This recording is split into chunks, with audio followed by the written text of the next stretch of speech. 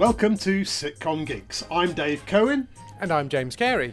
And this is episode number 181 of Sitcom Geeks. We're sort of deep into the hat-trick sitcom script writing competition, and we thought we'd like to clarify a few of the issues. We've had a few questions, and we've got a few things that we want to talk about as well. So shall we dive straight in, James? Let us dive straight in, and let's just be clear about what we want and what we don't want.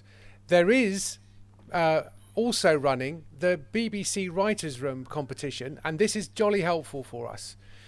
Because they are looking for dramas and comedy dramas, and we are looking for situation comedies, which are particularly suitable to be watched, multi-generational with a family. So if your script is suitable for us, it's probably not suitable for them, and if your script is suitable for them, it's probably not suitable for us. Yeah, and we should explain. I was actually just thinking about this today because this is a subject that we have talked about a lot on this podcast, but it isn't really something that's out there. We know that for the last sort of 4 or 5 years, TV commissioners have been saying we want more comedy drama, we want more narrative, and then they say, well, what do you mean by that? And their answer is invariably, we're not sure really. I mean, if you or whatever you want it to mean. Well, you're the writer. It's up to you. So, thanks. When we see it, we'll know it. Yeah. And so, James, you and I, we've tried to kind of navigate a course through this, but we haven't really had a lot of help from commissioners or other people. So, it feels like this is a kind of almost a new development that when we went to Hat-Trick, they said, oh, we don't want narrative, and I thought, oh, that's nice, that's a nice change. And now I went to this meeting with commissioners a few weeks ago, Channel 4 and UK TV and Sky, and they all said we want standalone sitcom.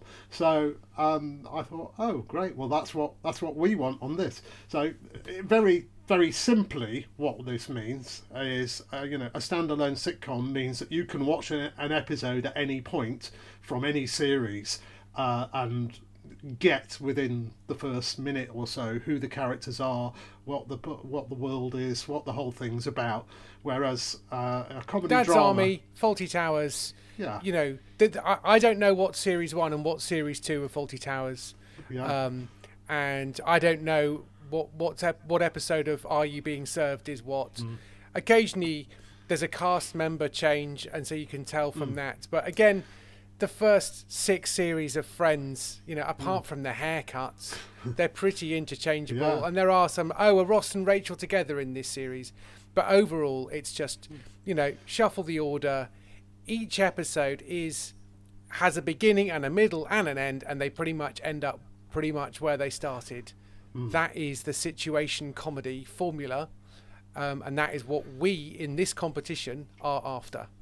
Is that right, Dave? I think that's right. And there are, even within that, people are asking questions and saying, well, what do you mean that absolutely nothing can change from the start of episode 1 to the end of episode 6? And inevitably, if we look at a sitcom like a series of 6 episodes as a year in kind of real time, which, generally if you've got a successful sitcom up and running, it will come back once a year, then, you can say, well, over a year, I guess we're slightly different people at the end of the year to what we were at the start.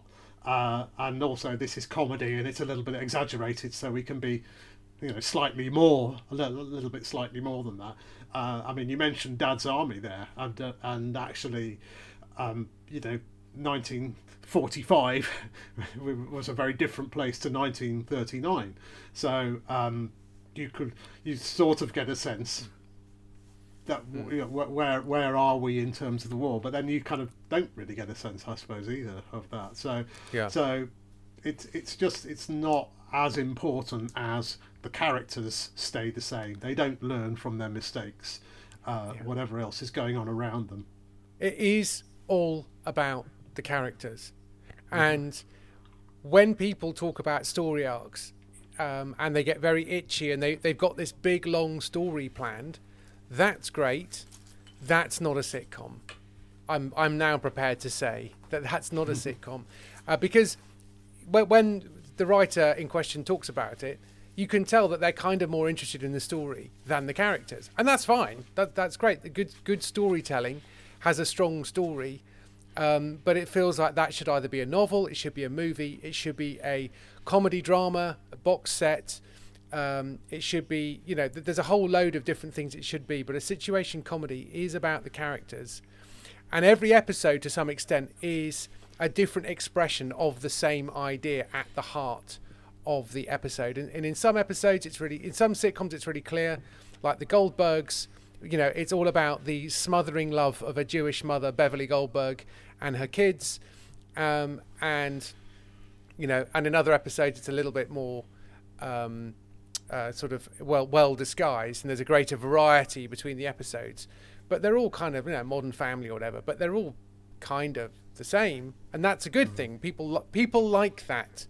So I think occasionally writers lose their nerve and assume they've got to inject this story to keep things interesting, and actually we're more interested in the characters than the story, and the story is what is needed for the characters to be interesting and funny.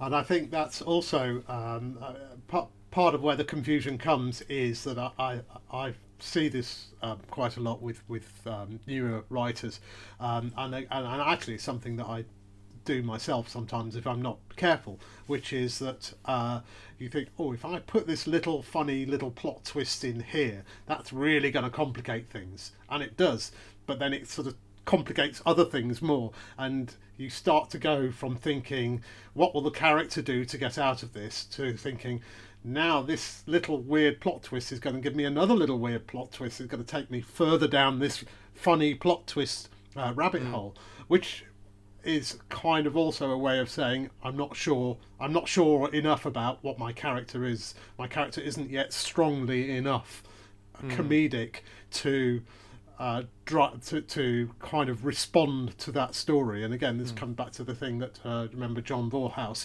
was talking about. He said for him, he's a sort of extreme version of this. He creates character by literally sticking them in the situation and saying, right, my character will do this because this is the character that I'm trying to create. I mean, that for me is almost too extreme, but you really need to know how your character is going to respond to the situation, and it's them making the plot more complicated, not you, the writer, twisting the plot, because you're getting further away from the essence of what of the thing that makes your character funny. Yeah.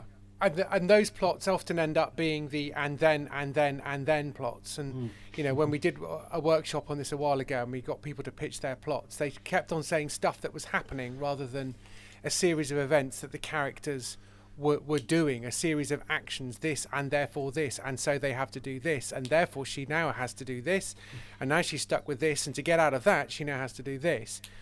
As opposed to, and then so-and-so turns up and says this and does that. And then somebody else comes along. And then that's the day that the fire service are testing their alarms. And so this. And it's like your character is now just reacting to story rather than being the story. So we want situation comedies. That's what we in Hat Trick want. So please send us those. And if there's lots of stuff in this episode, in the episode you're sending us, which is like, that's all going to be resolved in episode 2, then we don't want that. He says abruptly. No. Too abrupt, Dave? Well, that's okay. No, not at all, because actually that kind of leads us a little bit into our first tranche of questions, I would say. In fact, I was thinking at one stage when we were asking for questions, we got a few questions from one person on Facebook, Andy Wilcox. I said to him, I was thinking of calling this the Andy Wilcox Show because he's asked us so many questions. Which is great. We love questions. Don't be afraid to ask questions. We do. Too late for this episode, of course, but that's yes. If you don't ask, you don't know. So there's a lot of. So you can email us questions anytime. Yeah. Sitcomgeeks@gmail.com. How easy is that? Or on Facebook, and we're on Twitter. So you can send us a question, and we might do an episode on it. So you can ask us a question anytime you like.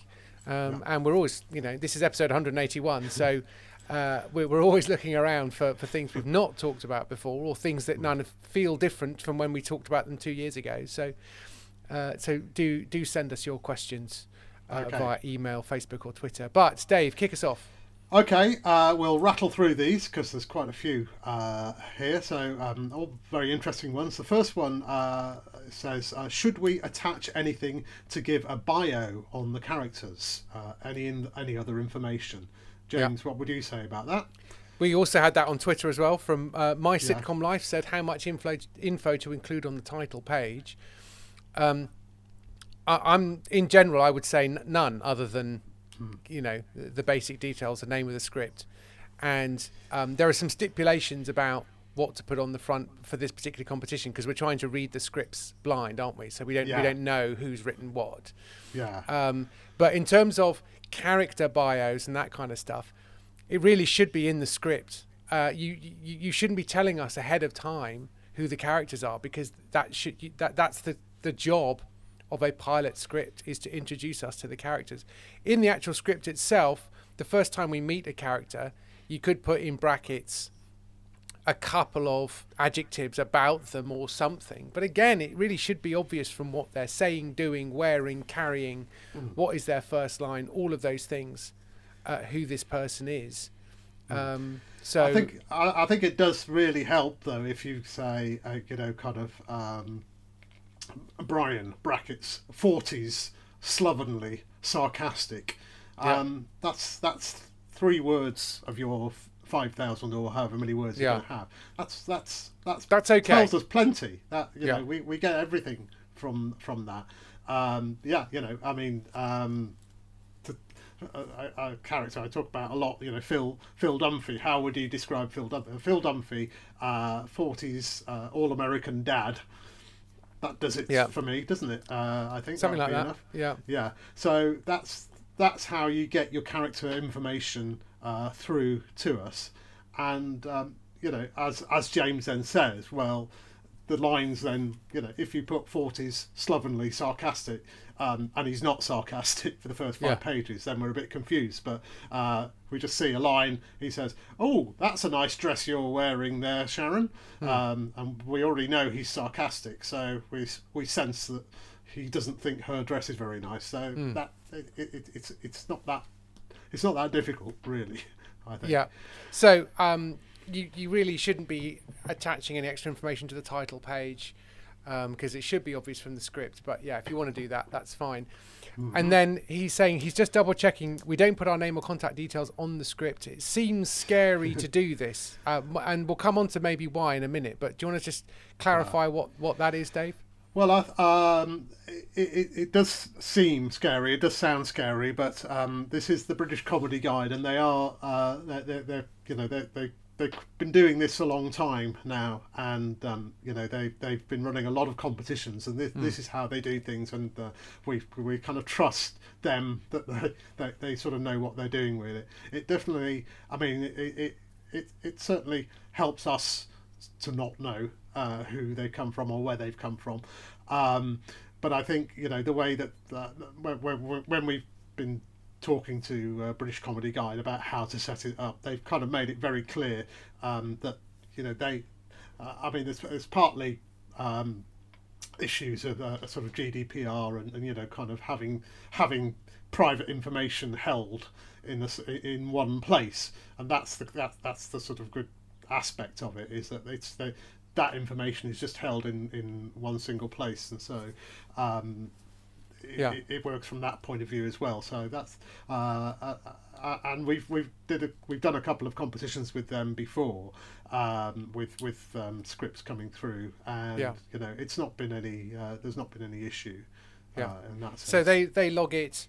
I'm just trying to find where exactly the competition details are, but if you just go to comedy.co.uk and have a click around there, look in the show notes. There'll be a link in the show notes to the terms and conditions and all that kind of stuff, and what to do. Yeah, and to go to the next question from Andy, which ties into the first one really about adding extra information. Should we attach an outline of future episodes to show it's not a one-off? So part A, should we attach an outline of future episodes? No. Part B, to show it's not a one-off, the answer to that should be in the script. It should be a standalone script. We should be able to tell it's not a one-off. If it's a one-off, the characters will grow and learn 3/4 of the way through, and everyone will live happily ever after, and that'll be the end. David Brent in the final episode, the Christmas episode of The Office, will suddenly realise that everybody's laughing at him, at which point he ceases to exist as a sitcom character. 2 minutes later, The Office finishes forever, at least until the 10 years later when they need to do a kind of 10 years on episode. Yeah. So if you go to, just looked up here, if you go to comedy.co.uk/pro/opportunities/hat trick, or if you just frankly Google Sitcom Geeks hat trick competition, then it'll come out top. And all you need to do, it's free to enter, but you do need to register with the website. And then that way they've got your email address, you've registered it, they know how to handle stuff. So yeah. So, and again, going back to what you were saying there, Dave, just to prove that there are future episodes, it's like what your episode should be doing is giving us a sense of what future episodes will be like. So in a way, your episode is in itself a demonstration of these are the kinds of things that will happen. And so therefore, if you have a midlife crisis episode where somebody's working in a bank and then on page 27 they quit and decide to go and buy a boat and sail around the world, episode 2 is the beginning of their journey around the world. It's like, okay, you should probably start with them buying the boat and learning how to sail, because every episode is them trying to sail a boat. So we've got a whole load of characters in a situation in a bank that we're never going to see again. So again, in a sitcom, your episodes are kind of the same. So you want to show that. You need to have done the work, as it were, to know that you've got 6, 10, 15, 30 episode ideas. And yeah, so that but there's a sense in which you do, sometimes you read a script and you go, you've kind of told a story here, and I don't really get any sense of what future episodes will be like. So that's something to bear in mind. It's probably too late to do anything about it, but I merely mentioned that.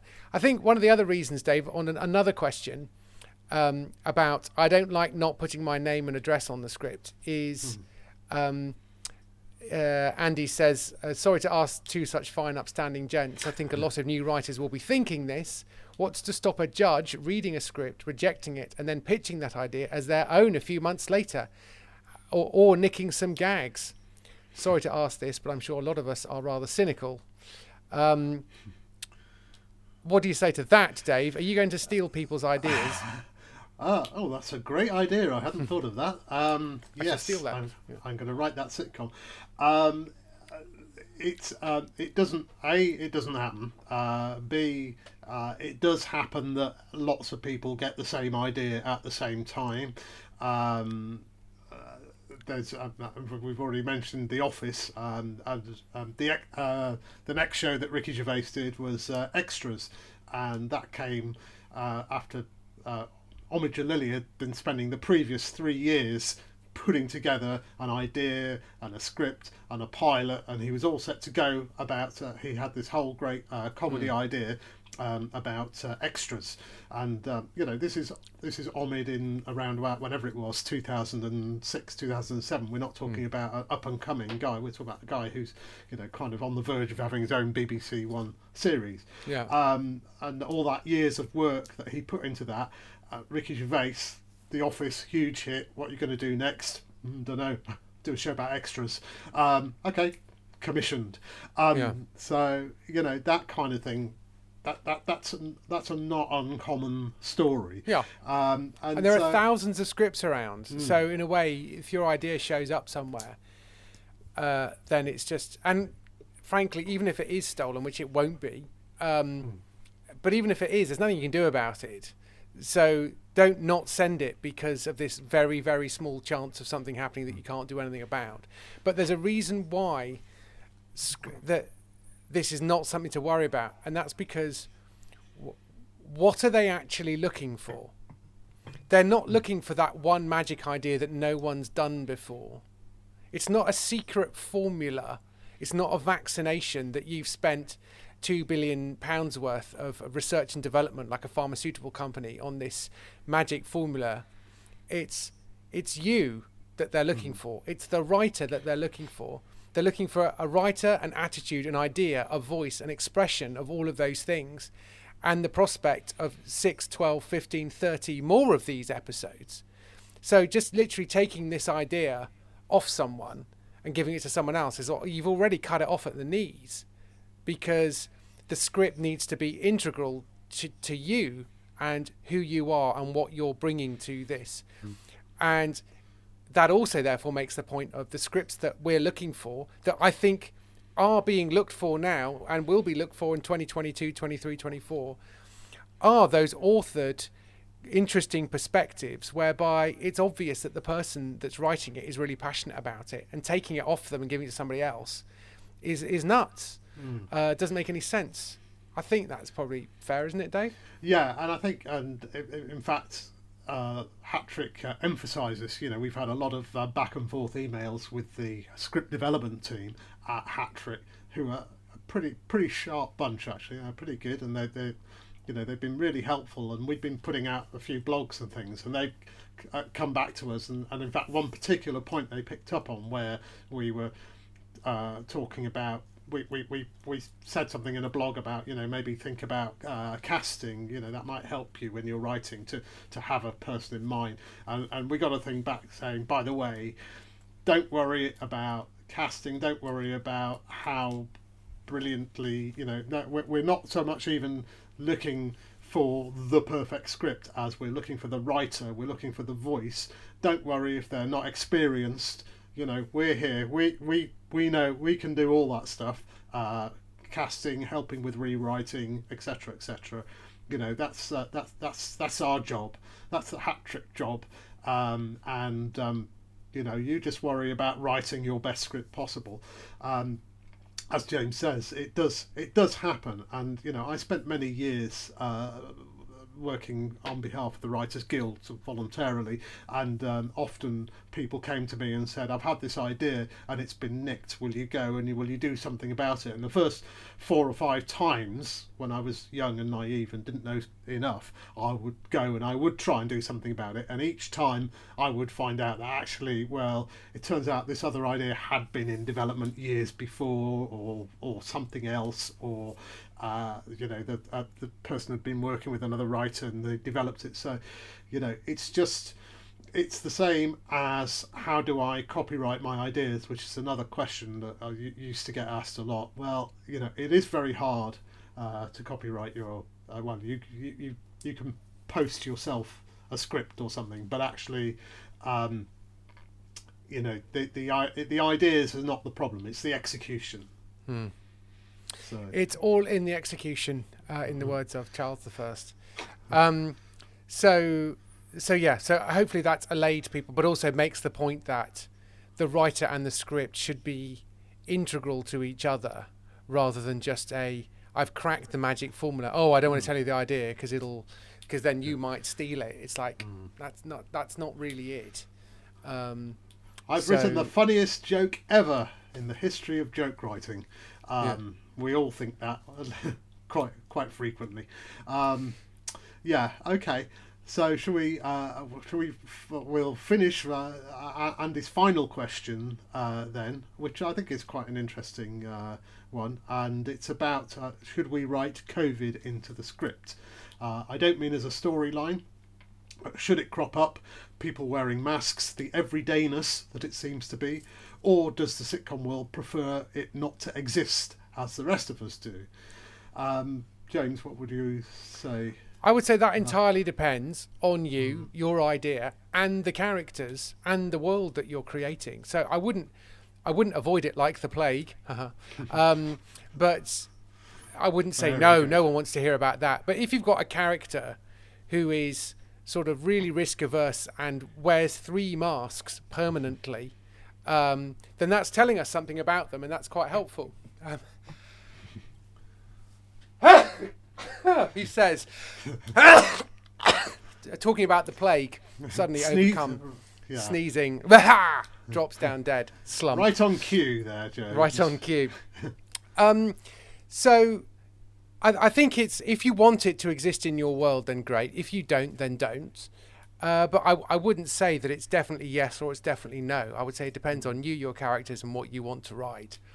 I think if it's pretending that things are now as they were a year and a half ago, and they obviously weren't, that's fine. It could be set at that exact moment of lockdown, I suppose. There could be references to it in terms of, like, you know, someone just say, you know, there could be a joke about, oh, let me, you know, well, you're the kind of person who did X in lockdown, or, you know, this is the person who during the whole of lockdown did the following funny thing that demonstrates character and is also a joke. I think those sort of references are probably fine. But if you don't want to do them, then don't do them. I did, just from my own experience last year. Well, I say last year, this year. Earlier this year, I wrote a sitcom. I came up with a new idea, and it hadn't crossed my mind at the start of it that I would mention COVID. But part of the idea was involved a character of a certain age starting out on a new life, and as it came to me developing it and the writing of the script, there felt like a few phrases that I could put in there that resonated. It was like, well, you know, this is the moment, you know, like everyone, this moment was a moment for me to go, oh right, okay, I'm going to make, you know, my life has suddenly changed. You know, all our lives suddenly changed. We all, you know, the world stopped, and lots of people thought, okay, this is my moment to do X or Y. And I didn't make COVID the be all and end all, but I acknowledged that it was out there, and it kind of gave. It felt for me that it gave the scripts. It brought it a little bit more into the present, without kind of, you know. Again, to use another testing analogy here, so now sort of ramming it down your throat. God, I hate that bit with the tests. But yeah, so yeah, don't force it. Don't force it in there. But think about how it has affected us, you know, in the last 2 years or whatever. Yeah.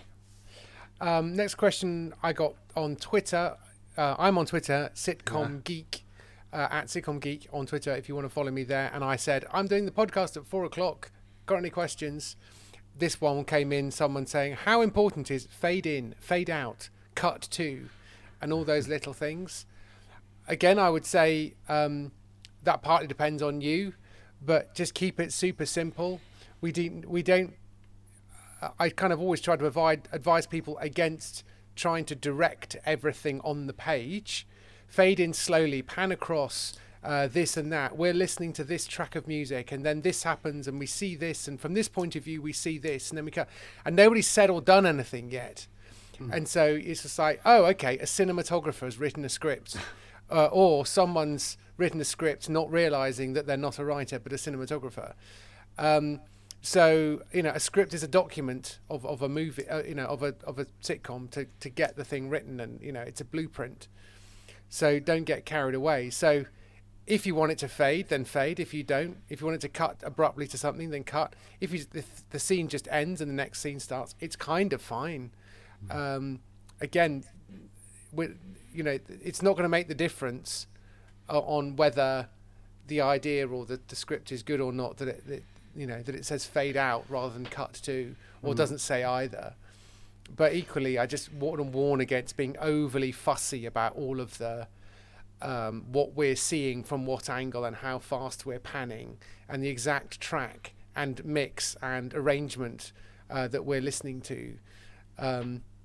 So, you know, just focus on economically telling us the story, and be as sparing about the action lines and how and what we're told as you are about the dialogue, so that it's as important. People really don't like reading action lines. There's something about it, which is the moment it's not someone talking, the lines are harder to read. So be as efficient as possible on that. But do make sure that every scene starts with, you know, interior, living room, day, and time of day, or however exactly you want to set it up. And I do say interior living room day or whatever, because we don't want radio scripts. Much as I love radio, we are after TV scripts. So if you've got a radio script, don't send it as a radio script, turn it into a TV script, please, and make it a bit more visual. But that's what I would say to that. Have I missed anything there, Dave? No, I think that's right. And I think, be aware, just think about this script being read by someone and who isn't necessarily. I mean, we're reading the scripts, but if you want someone to read it, you want as much as possible for them to kind of understand what's happening. I mean, when I see the phrase "cut to" in comedy terms, I'm always thinking of the. I can't remember what the phrase is, but we've talked about it. Sort of there's this sort of comedy writing, the bicycle cut jargon. The bicycle cut. That's right. You'll never find me. End of the scene. It says you'll never find me going on one of those bicycles. Cut to man on bicycle. The next scene. Yeah. You'll never find me. I'm never going to your sister-in-law's for Christmas. Cut to interior. Happy Christmas, everyone. Yes. Yeah. Happy Christmas, sister-in-law.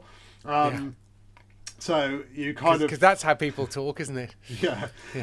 So that's probably the only reason that you'd want to use cut to anyway in a comedy script, and at which point you would not use it, because we've already got cut to in our head, and we'll also, it's a legitimate thing. People do it in scripts, but it doesn't need the cut to.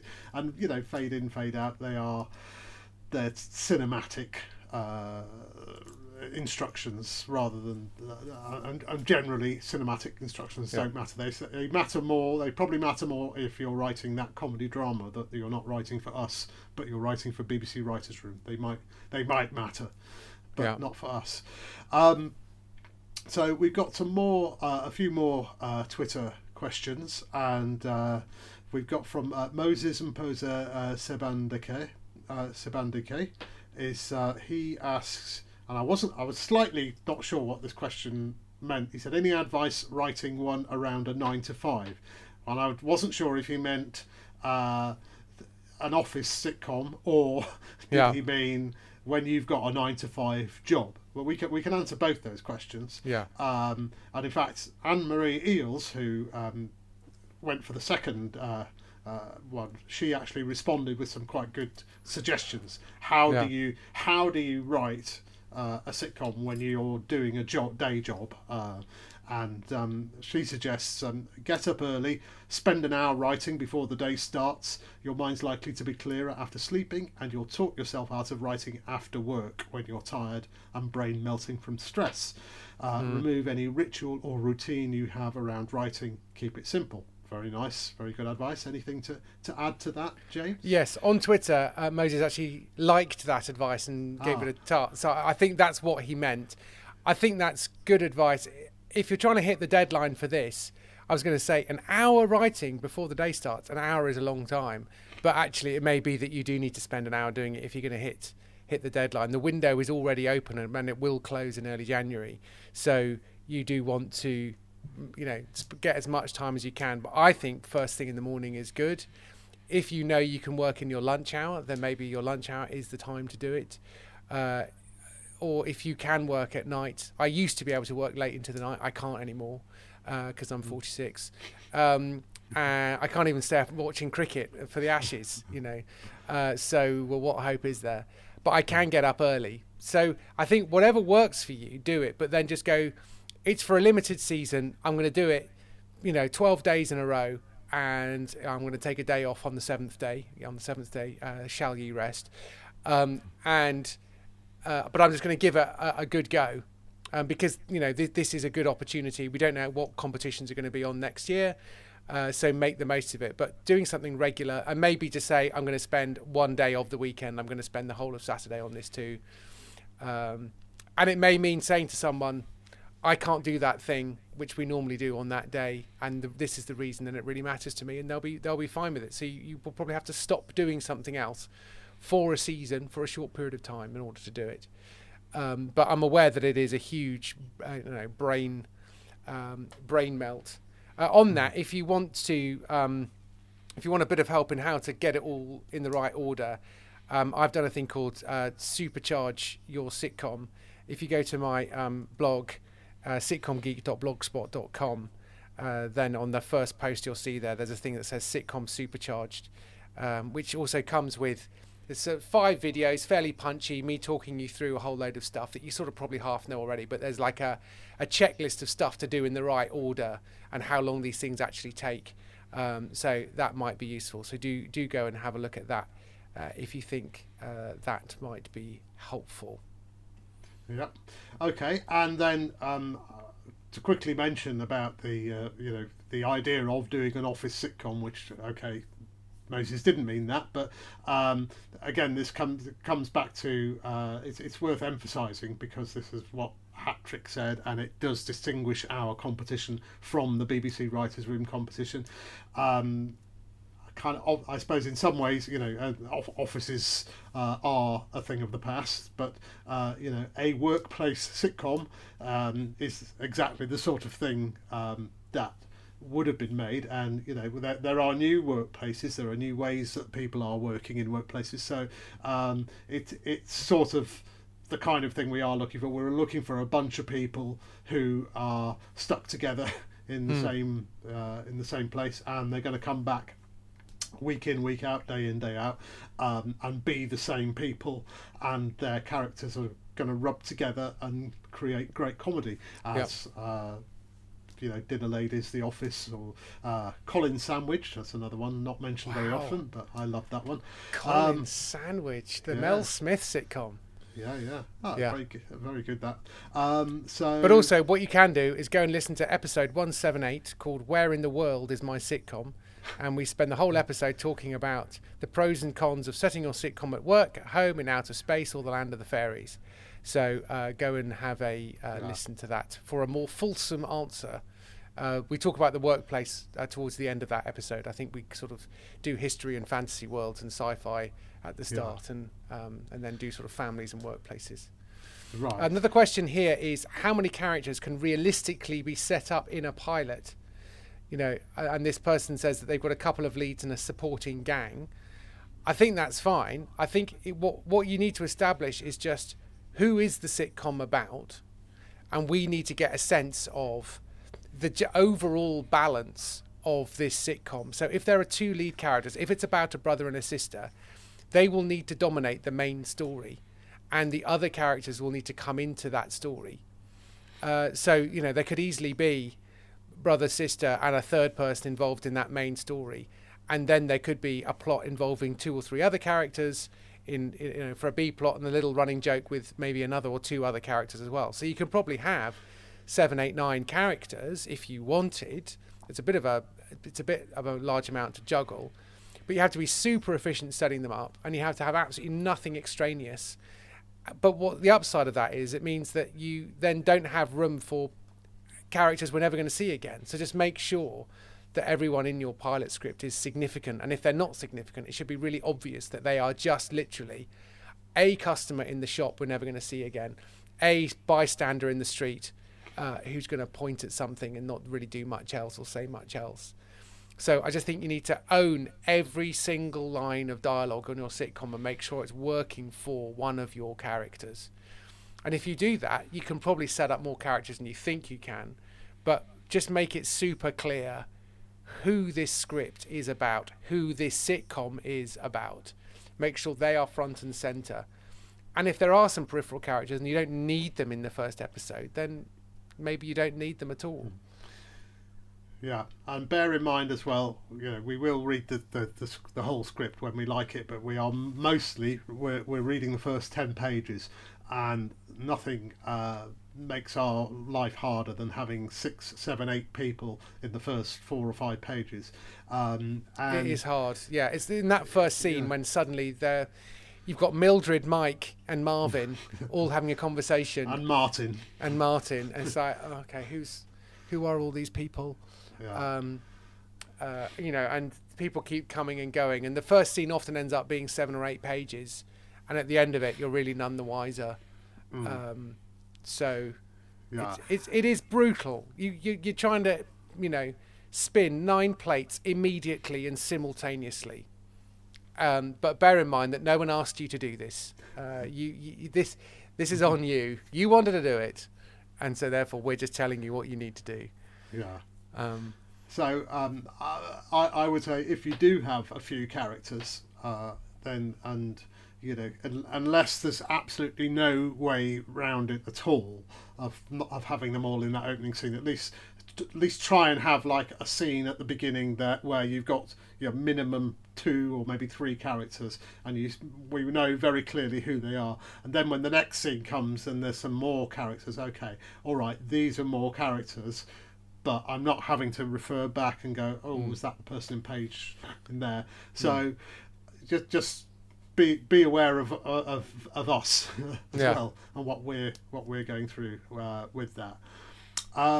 So let's see. We just got to go back because there's a question we had from Dan Swerit of this parish. In fact, Dan has asked a question which is what percentage of your time should be spent writing your script and what percentage rewriting?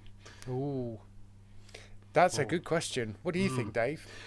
I was thinking about this again, thinking in terms of what the Hat Trick gang had said about don't worry too much about the absolute intricacies of the script. It's the voice we're looking for, and it is if you kind of reaching a point, if you're rewriting, what I would say is I just happen to have been running a rewriting course for the last few weeks, and it's a very difficult thing to do because every script is different, but what I suggest you do is, if you can possibly leave yourself a week, it's getting close to the deadline, but certainly give yourself an amount of time that you can step aside from the script for a day or so and come back to it and read it very quickly after you've written the first draft, and then go back to it and give yourself so read it very quickly, and then give yourself marks out of 10. How good are the jokes? How good are the characters? How good's the plot? How good's the world? And that's just kind of do that almost without thinking, and then have a look at it, and actually, hopefully that kind of not engaging your brain will have override the part of you that goes, oh, that's all right, that's okay. You may find, there's some very bad problems with the script, and that might be really frustrating and annoying. But hey, as James says, you decided to try and do it, and you might find the whole thing unravels, which is a very unhappy thing to happen. Or you might just think it's not as good, or the rewrite has made it worse or whatever. So it's a kind of almost impossible question to answer. But I would say leave a space, come back to it, read it very quickly, and then come back and read it slowly through and see, actually, this is too much plot here. Actually, this character wouldn't do that. Actually, I'm not sure that the tension is mounting enough in this section. And, just try and kind of work those things through. But before you get to that stage, make sure you've got a strong, your voice is strong in kind of coming through that. Which again, that's like we could have a whole episode talk about, what is your voice, and we have done whole episodes on that. Yeah, again, I've covered that in the Supercharge sitcom.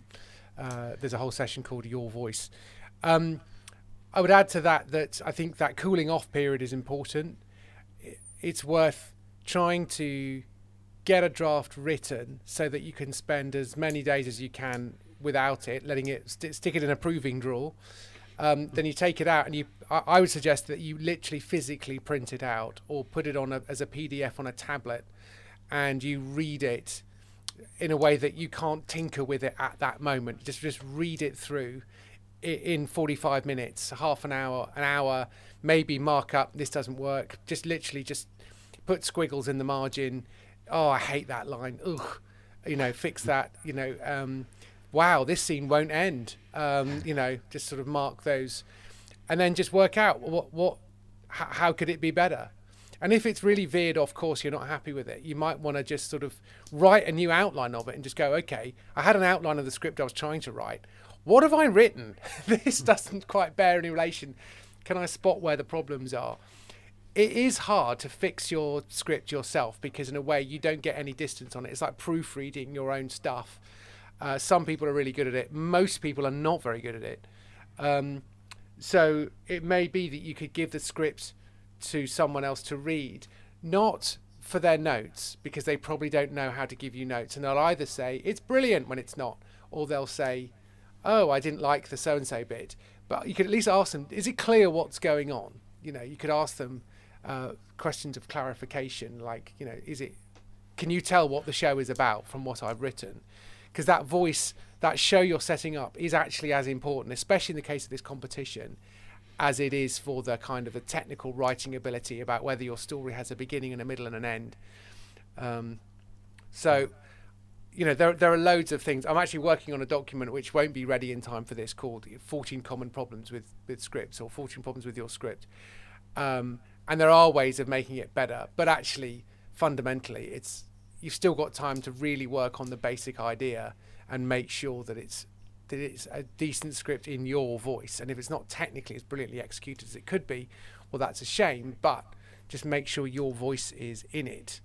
I think is really, really crucial, because we're looking for writers as much as scripts, if that makes sense. Yeah, I mean, anything I missed there, Dave? No, I think I agree with all of that. I think one thing you can do, which is a slight cheat, and I don't even know why I'm telling you this because I'm going to be the one who's reading it, but if nothing else, go back to those first 10 pages and make them just as good as they can possibly be, because if we really like that first 10 pages, we're going to read the rest of the script, and if the rest of the script, the extent to which the rest of the script does not live up to the first 10 pages, may be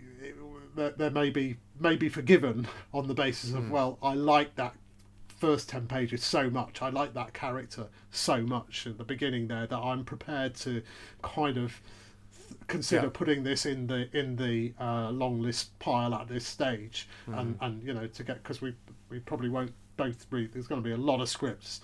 We probably won't both read every single script, but there'll be quite a lot of scripts, I think, where we'll go, that's a good 10 pages there, I want James to read that as well. Yeah, exactly. So the first 10 pages are important, and this is an industry-wide thing. This isn't just us being arbitrary, because people do make up their minds.